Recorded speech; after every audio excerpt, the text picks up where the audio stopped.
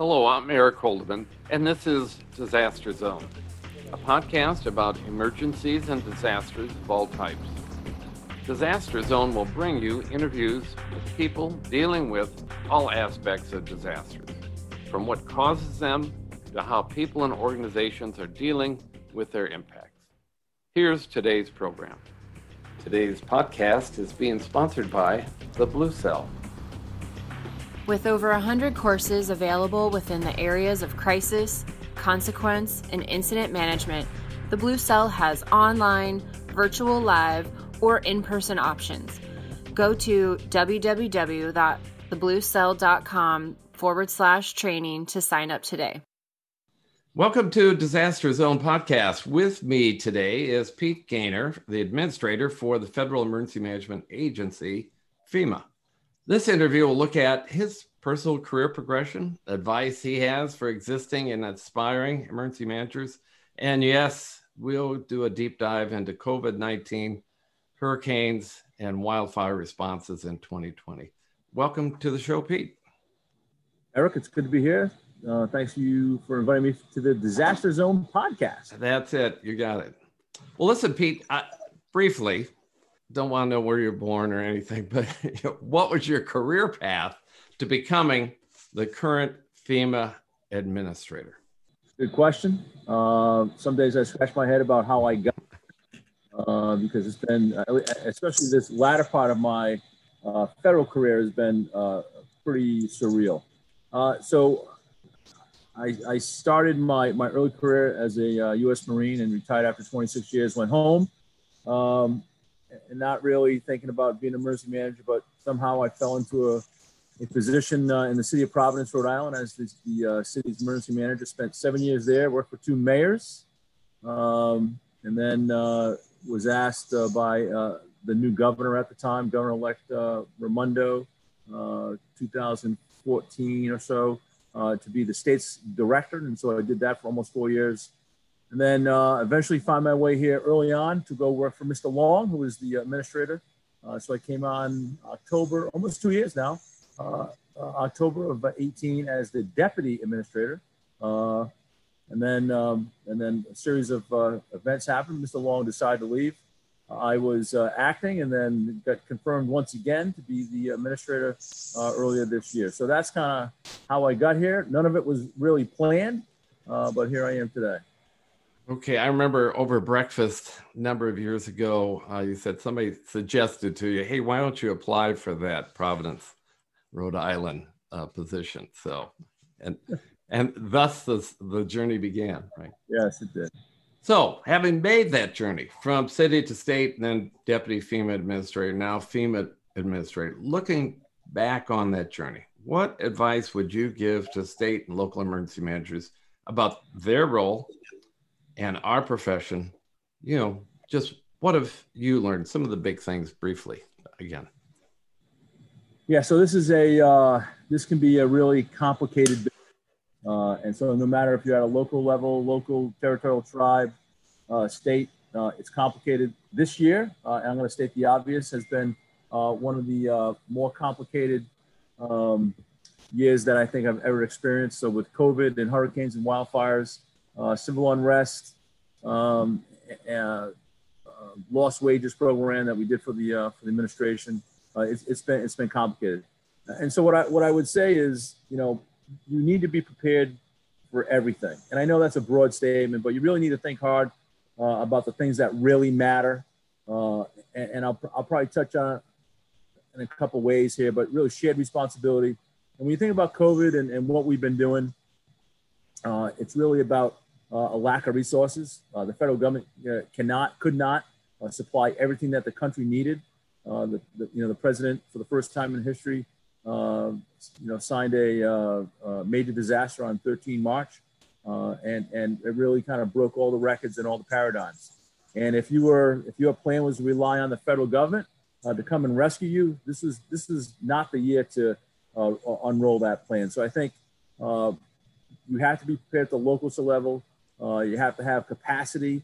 You have to really think hard about it. You have to encourage your local leadership to actually spend some money, spend some time and effort to develop a local program because today, and I'll just pick COVID-19, you have been tested this year in many different ways, in many ways that you've never thought you'd be tested. So, and that includes the federal government. So federal, state, down to locals and tribes and territory, all stressed, but you really need to think hard and long about what the next big hard thing is and how you're going to do it if there is no help from the state or from the federal government. You really need to think hard about that.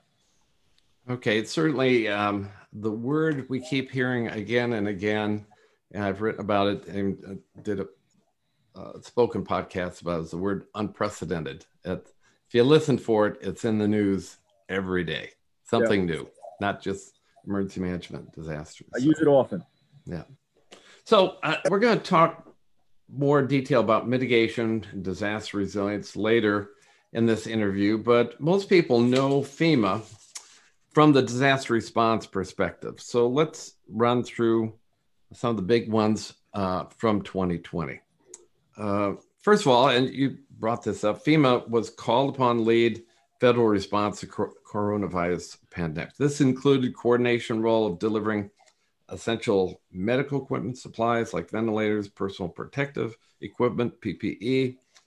It was a critical time. What were the challenges you faced as an agency, and what role are you playing today as cases surge again here in the late fall, winter months coming? Yeah. So, this is, COVID-19 has really allowed us to go lots of places that we never really contemplated before. And if we contemplated it before, it probably wasn't in the scale that we are doing them now. One of the first things after the president signed the national emergency back in March 13th was, FEMA all of a sudden now is in charge of the operational coordination for the entire COVID-19 response. And when you think about it, that's what we do. We coordinate interagency, but we typically do it for natural disasters, not for public health emergencies. That typically is the role and responsibility of HHS and their subcomponents.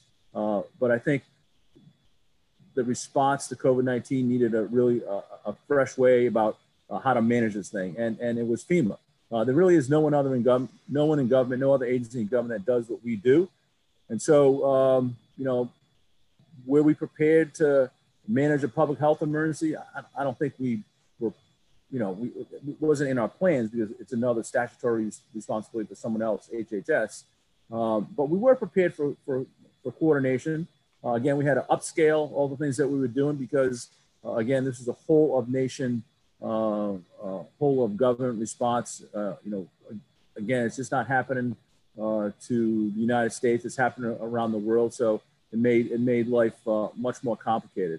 So a lot of people needed to take a minute or two to digest what our new role was, and then move out smartly to go accomplish the missions that the administration and the White House Coronavirus Task Force asked us to do in partnership with many of our partners, because again, this is just not a FEMA response. It's really a response from nearly every federal agency and partners, private business, and businesses like UPS and Radiant and Federal Express, hauling PPE from around the globe here. So again, really a great partnership. Yeah, and you had called on state and local emergency managers in a couple direct letters. I don't think that's ever been done before from the FEMA administrator to every emergency manager in the state was your goal, asking them to step up and do their part. Yeah, again, if you think about what FEMA does historically, in a hurricane, let's pick a hurricane, for example, usually it's a confined geographic space, damage limited in scope, and we pour the entire goodness of the federal government, all those resources that we have into that space to assist those disaster survivors. And COVID response was not that. This was not managing resources. This was managing the lack of resources. And so, we kind of had to change our mindset a little bit and made sure that, everyone was doing what they could at the local, state, federal level because it takes everyone to do it. And so, my letters out to the emergency managers was exactly that. Hey, I need your help. This is unprecedented. The federal government doesn't have enough PPE, for example, to satisfy every single request for PPE around the country. You're going to have to do some on your own, right? And we really never said that before. But I think we're in a much better place now. When obviously we're not out of COVID-19. We still have a way to go, but we're in a much better place. And I attribute a lot of that to the nation of emergency managers, public safety officials, state health directors, county health directors coming together to kind of overcome some of those difficulties. Okay. And are you still in the PPE business? We are less and less though, because we've had some great movement forward on PPE. More is made in the United States than was back in March. We still have a way to go. There are still some stresses out there, micro shortages that we try to keep up on. But we're still filling requests from states. We have a much better tool and a much better system to look in real time, daily, to see where the PPE is, not just in the state system or the federal system, but in the commercial system. And you've heard a lot of talk about Airbridge, which was really important part of it. But the thing that supported that was our supply chain task force and this control tower that they built to allow us to see into private companies' operations about how much they had, where it was going, what was ordered, what were the shortfalls, and a heat map across the country. And in cooperation with the big six medical distributors, companies like McKesson and Cardinal, they moved on our request. Hey, can you move N95 masks from the West Coast to the East Coast because they need more? And all that was done initially on a handshake. Okay. Companies coming together to do the right thing for the nation. Okay. All right. We're going to switch gears and talk briefly about hurricanes. I mean, we're in the Greek alphabet now because we ran out of, more than 26 named storms. I think Delta's next up or is out there somewhere. But next one is about to fizzle, and we're going to be next. The next one will be Zeta, and that will tie the 2005 all-time record if that happens. Okay. So any quick thoughts about how rainfall has become? So, I mean, we used to talk for hurricanes, wind speed and storm surge, but rainfall has really become a significant issue. Yeah, well, I think generally flooding, which rainfall turns into, the problem across the country. It rains in every place in the United States, and it floods in every state in the United States. Obviously, hurricanes make that problem worse. And the frequency of hurricanes has increased, the intensity, the cost. The impact takes a toll. And I think one of the things that we have focused on is to make some investments in pre-disaster mitigation, right? So to try to remove the risk before the disaster happens, pay less money after the disaster happens by investing more money before it. So, one of the new programs is BRIC, Building Resilient Infrastructure in Communities. That program rolled out earlier this year.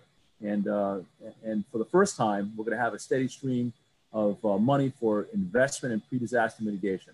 The BRIC program this year is funded up to $500 million. That's at least 10 times the total that any predecessor program here. Pre-disaster mitigation program. Yep. Yeah. And so we're excited about some of the things that we want to focus on, making a bigger investment on things that count in order to reduce the impacts of hurricanes, wildfires, pandemics, you name it. But I think that's what our role is at FEMA, is to encourage pre-disaster mitigation from top to bottom, so we have less impact once a disaster comes. Because we know there's going to be wildfires, we know there's going to be hurricanes, we know all of that will happen. So let's spend some money up front, and I think Congress should be lauded for those kind of decisions to fund those things. and we're going to grow this program into something significant. Okay. Well, listen, we're going to take a quick break right now and hear a word from our sponsor. And when we come back, we'll be talking about those wildfires. Today's podcast is being sponsored by the Blue Cell. With over 100 courses available within the areas of crisis, consequence, and incident management, the Blue Cell has online, virtual live, or in-person options. Go to www.thebluecell.com/training to sign up today. Welcome back to Disaster Zone Today podcast. And the guest is Pete Gaynor, FEMA administrator. And we've been talking about hazards, and we talked how FEMA was involved with the pandemic and hurricanes. And certainly we left off with wildfires, and in the West, they've been significant. I wrote down unprecedented. There's that word again, especially in California. So how is a FEMA response to a wildfire different from that, say, of a hurricane? Yeah, so I mean, I think one of the concepts that we've fully embraced, I think, in the federal government, not just in FEMA, but it really applies to a lot of other things, is locally executed, state managed, and federally supported. So through our role as a supporting agency, so whether it's a hurricane or a wildfire, making sure that the states, and I'll pick states to make it easier, the states have everything they need to deal with wildfires.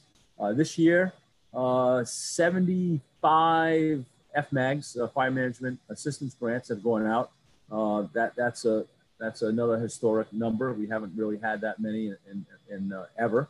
And so with those investments to states, they allow them to take measures, life safety measures, backfill for overtime, backfill for equipment, and try to prevent wildfires from becoming major disasters. And so that has stressed the system this year. So from California to Colorado to Oregon and Washington State, wildfires burning viciously these past many months.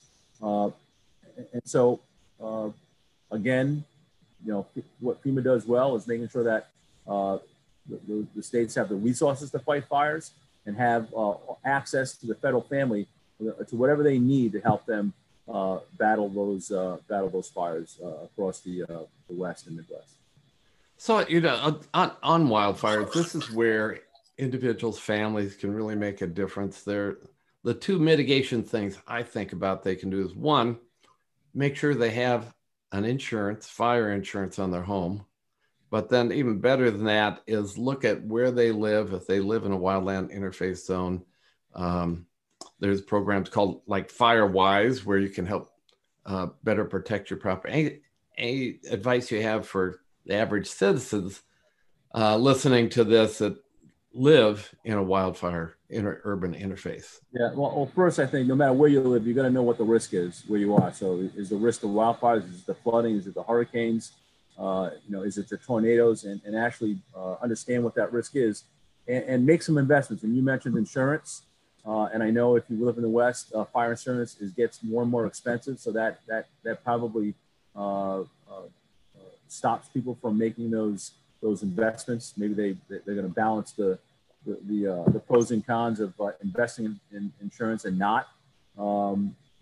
Making your homes more defensible. I know state of California has some great programs out there that encourage homeowners to make their homes more defensible, but a little bit more to resist fire. Local building codes. It all starts at the local level. The federal government has little, not that we don't have any interest, but we have little say in what the local building codes are. Right. So if you're an elected official in a local community and you have been impacted by wildfire, you're going to change your building code. And if you've been impacted by a hurricane, you're going to change your building code. The hard part is those communities that have not been impacted, will they change their building code before it happens to make themselves safer? So there's plenty to do out there. Just back to the FMAGs, because we passed or Congress passed the Disaster Recovery Reform Act, DRA, back in October. About every FMAG comes with mitigation now. So I think it's $440,000 with every FMAG that a community can use to do mitigation, right?